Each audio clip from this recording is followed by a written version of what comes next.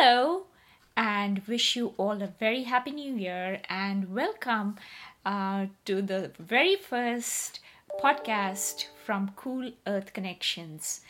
I'm your host, Deepa Kulkarni, and with me is Susan Thoman, who is the Principal Managing Director of CMA, which is Compost Manufacturers Alliance. Very happy to have you here, Susan, and really, wish you a very happy new year. And we hope this is going to be a fantastic year for all of us, and in the field of sustainability as well. Thank you for having me. It's a privilege to be here today. Oh, you're very welcome. So, to start with, what is CMA? If you want to, elaborate on that. Sure. So the Compost Manufacturing Alliance is a group of composters who came together about 4 years ago. And they're all private companies that are pretty well known for their contribution to composting in the United States, really leaders and pioneers in the industry. And what we've decided to come together on and collaborate on is to ensure that compostable products, which are growing in use, and when you look at plastics in the ocean, and you look at trying to divert materials from the landfill into, away from the landfill, and you look at sustainability programs and big food service operations and stadiums and games, everyone's trying to get to the next level in sustainability, and so compostables play a role in that. So when we go to the ball game, if there's a little bit of cheesy chips left in the container, instead of having to clean it and put it in a recycling bin, you can chuck the whole thing in one bin, and that creates tonnage into the compost facility, and it also allows them to avoid landfilling it, and many times those costs can be higher. True. So cost avoidance, environmental sustainability, minimizing our carbon footprint by composting versus throwing it all in the landfill. That piece of it that has to do with compostable packaging is really what CMA is focused on. Okay. And what that means is, what we've done is there are very well established standards in the lab for what's considered compostable in terms of its constituency. Is it safe? Is it okay to put in compost? Are there metals? Is it going to be phytotoxic? Will it actually biodegrade and convert from biomass to water in nature versus fragment? So there's all these lab standards that are the first step in working with CMA that we want to make sure are met. And those can get met through ASTM ISO certified labs or BPI certification. But we're taking it a step further because many of those items that are put into lab tests that are predicted to compost or disintegrate is the word we use, with newer systems and more capacity pressure to get more through in a composting system in less time, that's put a lot of pressure on the composters where the cycles of time available to break those materials down, there may be gaps between the lab standards and the field. So we actually are one of two third-party certifiers in the U.S., and our certification includes the lab standards, but also a field test to make sure the products are actually going to disintegrate in the facilities they're intended for. So that's really what we do, is we take the lab standards, field standards, and then we develop lists that connect to our partner facilities and affiliates, so they have a nice list of what's accepted, so it's easy for a city or a hauler or a consumer to go, I wonder what I can put in the bin that's compostable.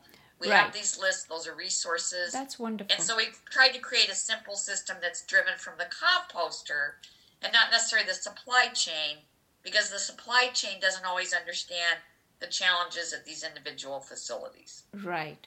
Okay. And so you actually go on the location of these facilities that have different feedstocks, and then you do tests for them.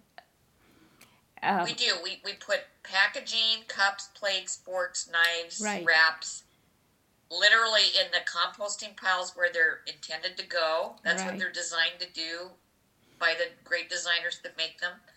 And we put them in the pile, and at the end of the process, we take them out, and say, did it disintegrate adequately? So if it was for instance, what we call a biopolymer, let's say it's a piece of cutlery that's designed from a special plastic that biodegrades and meets all the lab standards. Mm-hmm.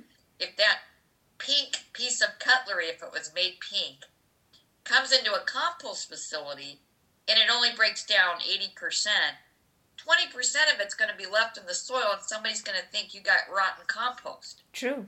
So we're really trying to address the fact that visually and operationally, those materials also need to break down. Right. Enough to an extent that they won't be considered a contaminant or will inhibit the sale of good, clean compost. So that's a lot of the operation side I think the general public doesn't understand. That's why being able to be on your podcast is so important to us, because we need the public to understand that there's some limitations. Absolutely. And you know what I realized was there is a lot of talk about recyclability, upcycling materials and things like that.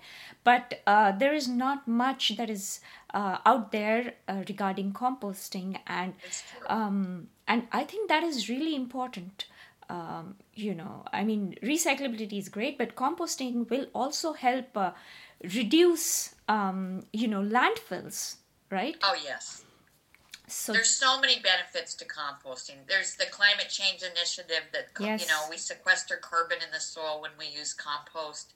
There's the fact that if it's compostable plastic versus a historical plastic, if there aren't good, robust, established recycling programs, because we really don't want to take like water bottles that have great programs for recycling and downcycle them into composting. Right. But if you have an all compostable, dine-in service, that's where we say go all compostable, because you don't want to mix the two. You don't want to mix recycling with compostables, but it's a great program because everything goes not just away, it actually turns into soil. True. That you can grow the food from the restaurant where you got the plates and the cups. So it's this really cool story of... It's a nice circularity system. So you're absolutely right. Composting plays a big role in plastic reduction, climate change, mitigation, ensuring that we don't have to go to a lot of extra effort to chuck it in the bin. If it's got food in it, you don't have to clean it out.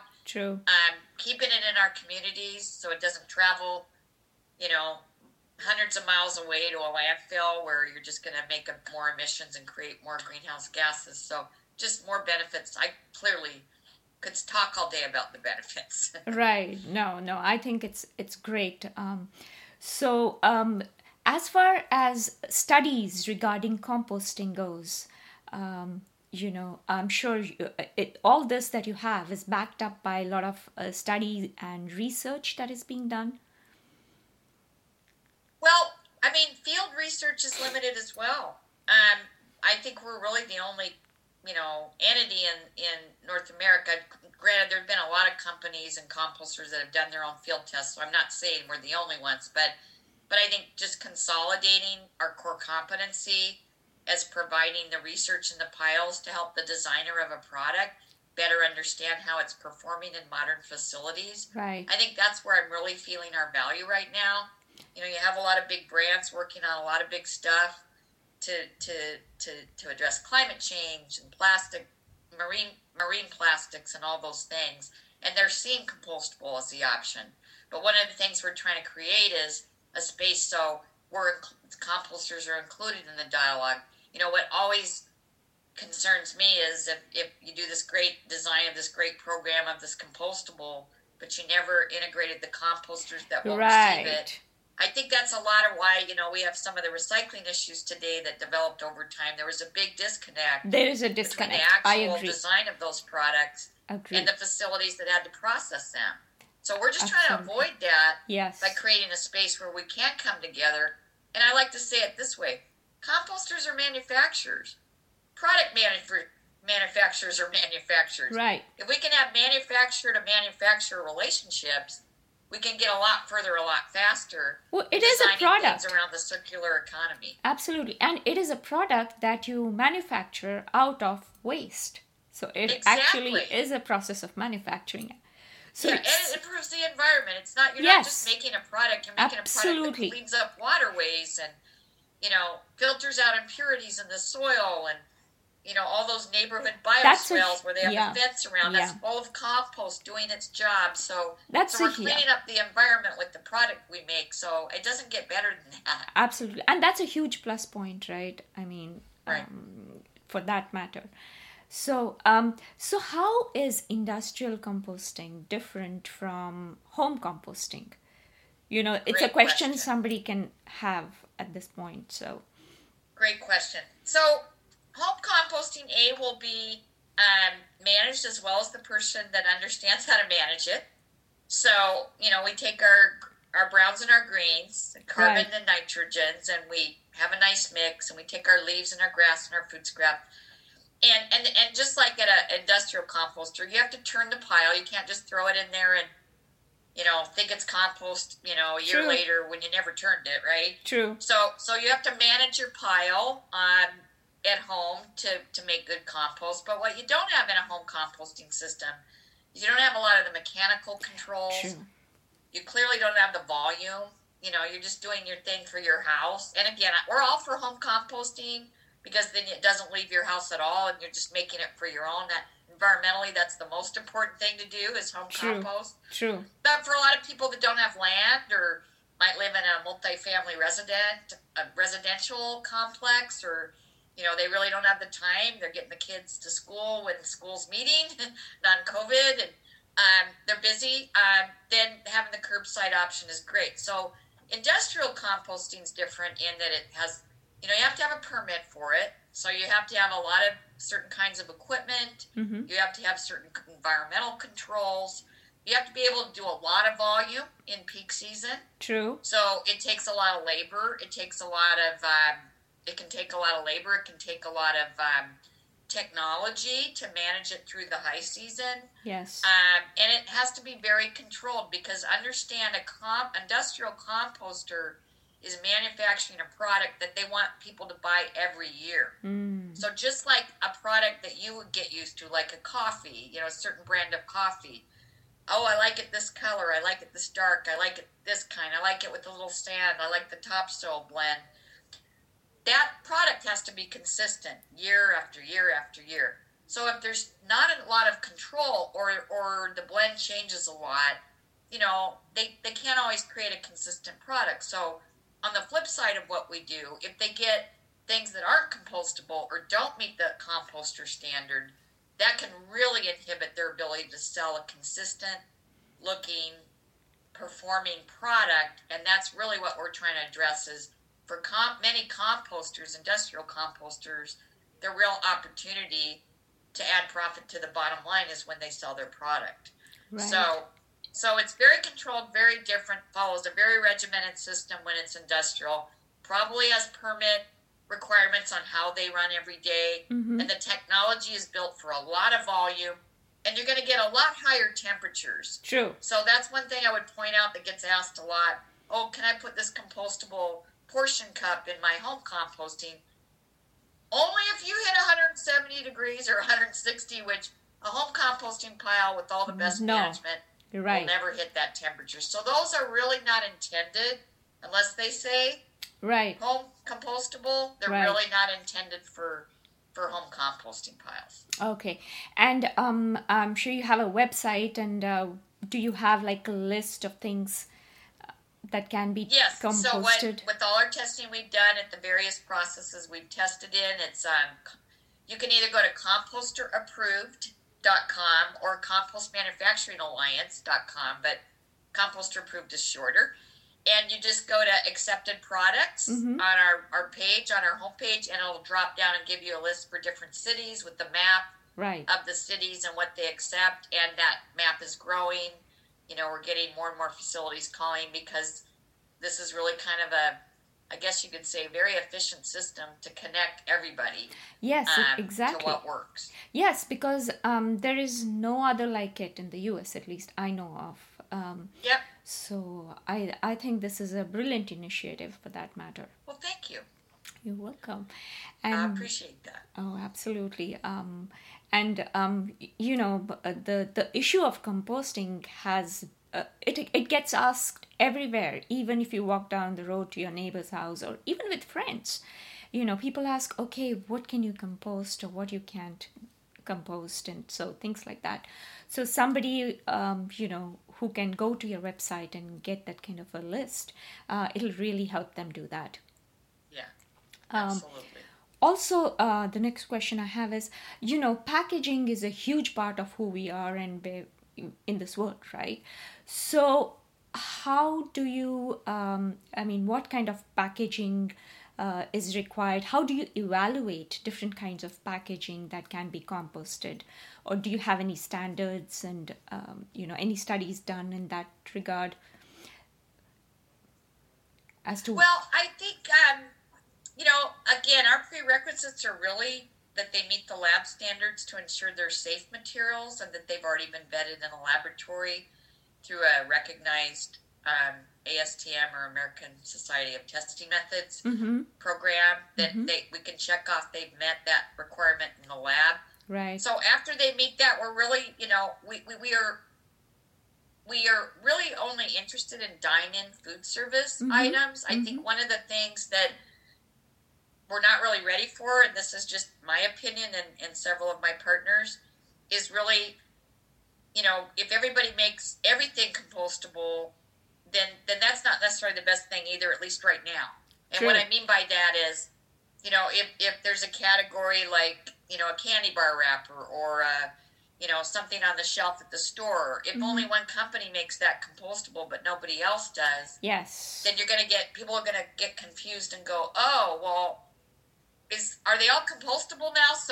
So we would throw caution out there that to do programs that expand to grocery retail type of items or items that aren't food related, like we've had people that want to make compostable, packing peanuts or something that would replace a plastic alternative, that we appreciate the intention and we're all about zero waste. But at the end of the day, those really aren't practical inputs for a composter because they look like non-compostables, and we just have a long way to go. So I would say if we can stick to food service and food related, we really need to get better at that right now, and we can really focus in on that. Then I think once we solve some of the problems with mixed contamination coming in and all that, then I think we can move on to those other areas where at the end of the day, the thing I always like to remember to say is we take compostable packaging to get the food that will come with it. It's not that empty packaging is super valuable to a composter, but it is valuable if there's food in it that we're not going to landfill.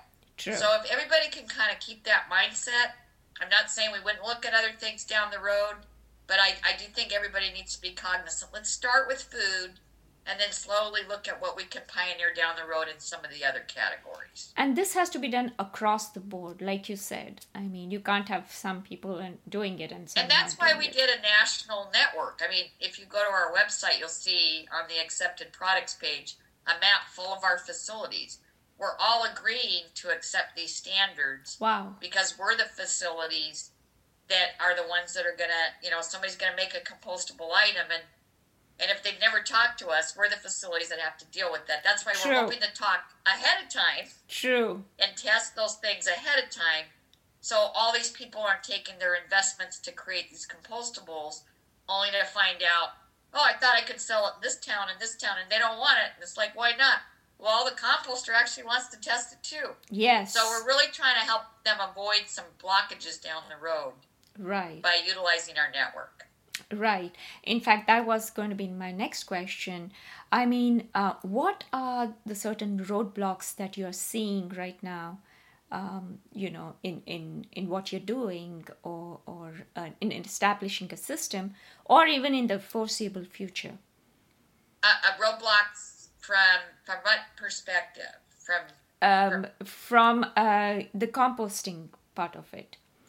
I think not being part of the dialogue is a huge roadblock, or CMA wouldn't even exist. I do think there's this historical standard that once we designed it, we met the lab standards, we're done. And again, we're business people too. We appreciate all the innovation and the intent to make excellent products that compost, and we're 100% behind that. But we want to engage people in the thoughtfulness to understand exactly. that if you invested in all that, and composters aren't part of your ideas about the end of life, then you've only done half the work, and that might be like, oh no, I got more work to do. But by the same token, we want to be able to accept those things, so we're providing a way to do that. Right. So I think if CMA didn't exist, I think you'd have a lot of composters that would say no to all of it. But we're actually able to give them a system that allows them to take it. And I think that's the way product manufacturers need to feel about it, is we're really creating a network to sell your products into, exactly, assuming they compost okay. Exactly. And sometimes, they might have to do a couple iterations. A lot of stuff passes just fine, but there's some that might have to go back and be reformulated. And at the end of the day, that's really what we need, because composters can't accept stuff that doesn't break down. Yes. So I think this is really a new dialogue, and we're super excited to be a leader in it. But I think there's a lot more we can do together, and I think we can get there so much faster. I mean, I tell this story. I worked in Seattle with the big composter here. When cutlery first came out, I went to a big event, and the mayor was there. And I brought the first compostable cutlery at any of the mayor's big meetings. And as they were stirring their coffee, they were pulling out stubs of nothing. And that's when, cutlery only stood up to 110 degrees, right? Right. So over about 7 years, you can throw that same spoon in a cup of hot chowder and it won't do that. So I know it's possible to improve products, to hit both the performance targets in the field and the consumer needs. Right. And in the compost pile, but we need more of that. We need more of that engagement, so we can make sure that there's a feedback loop to the people making products, so they understand you can't just leave it at a lab standard. You have to take it a step further, at least from our opinion, right, to really make it a legitimate system. Okay. So yeah, I believe that too. And so you are doing that. You are reaching out, or how are you working on that? Well, surprisingly, we get pretty steady incoming calls all the time. Oh, great. So we do a lot of leadership. I work on the U.S. Composting Council. It's a group called Target Organics. Our whole focus is to unlock capacity opportunities for more composting in the U.S. So we're looking at the barriers. So I'm, clearly in that leadership position, I hear from both composters and packaging companies. I've done a lot of speaking, a lot of webinars, but we really haven't done a lot of marketing, and we seem to have a very steady stream of people calling and asking for assistance. So you're working we're on hoping that in the new year that we will, we have a little bit more budget now to expand more of our communications, which I think has been a bit weak. We just haven't had the bandwidth because we're still relatively new. It's kind of growing right, along with our ability to fund ourselves. But right, but I think in the next year, you're going to see a lot more of CMA doing a lot more communicating on this issue, and we're hoping to get your help with that. Absolutely. Because I'm here. There's not enough people talking about it. I know. And like you said, it has to get into people's mind. I mean, right, on home bases or in homes, people are trying to do whatever they can, right? I mean, in composting. So it is there. But actual education is required, I feel. There's so much education to be done. Right. So much. Right. So we talked about packaging. So what role does packaging play in composting? The kind of feedstock that you have, or in that regard. Yeah, there are three things I would say. First of all, as I mentioned before, packaging, it can be the provider. For instance, when you look at a lot of cities start by doing just yard waste. Mm-hmm. The first thing they contract out for is like leaves and grass and all the great stuff at the curb. And so once you do food waste, there's more controls required, more processing. But that food waste could be 30 or 40% of what we ship to the landfill. So there's a lot of it that we could be capturing and making compost out of. So a really good example of where packaging can help those programs is, they've done studies that say you don't get a lot of residential participation when you don't use a bag. a Right. compostable bag. Right. Because nobody wants to take a yucky container and, Yeah. 1 or 2 tries and it gets so dirty you don't. So the bag is just like a trash bag, only it's compostable, and they get a lot more participation. So that's one way where composters love it, because they get more food, and there's a lot of bags that break down in the lab and in the piles, so there's plenty of opportunities to get good compostable bags that are CMA certified. So that's one way. I would say the other thing that I'd love to start exploring is contamination reduction. So, for instance, if you look at what the number one contaminants are in composting piles, at least from my experience, film plastic is a big one. Oh, yeah. Why is that? Okay, if you think about it, you bring all this produce home and all this stuff, and the lettuce has a plastic cover on it, and you put your zucchini in a plastic bag, and now there's plastic over the zucchini. Oh, yes. Right? Yes. And all that's great, because that plastic over the zucchini allows that another 14-day shelf life. Well, it's the bane of a composter's existence if it ends up in. So, are there ways to design things that could perform to do that also would compost well, so they're not contaminants? True. And I would love to tell you, people always pull the sticker off the fruit. I know. But so, could you use compostables as a contamination reduction strategy? Could you look at all those categories that are actually contaminating compost and to convert them to compostable to clean up the piles? That would be another way packaging can play a role. And then I think finally,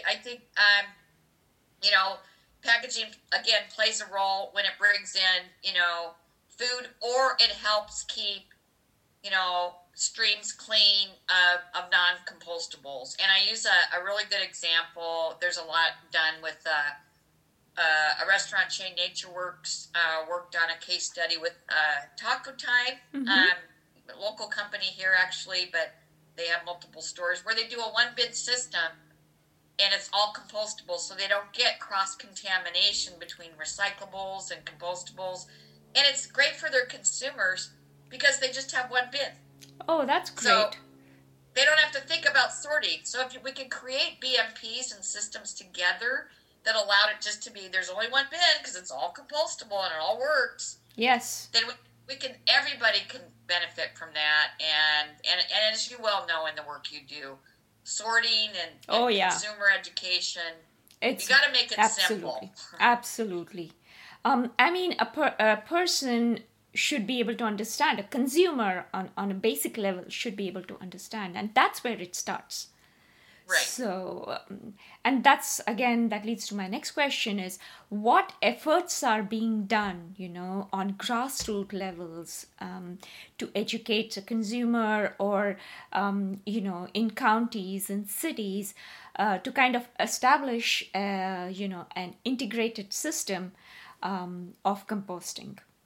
Whether it's involving composting manufacturers, composting facilities, and so on. So, well, usually the way the mechanics work, so composting programs are hyper-local. They're built in communities.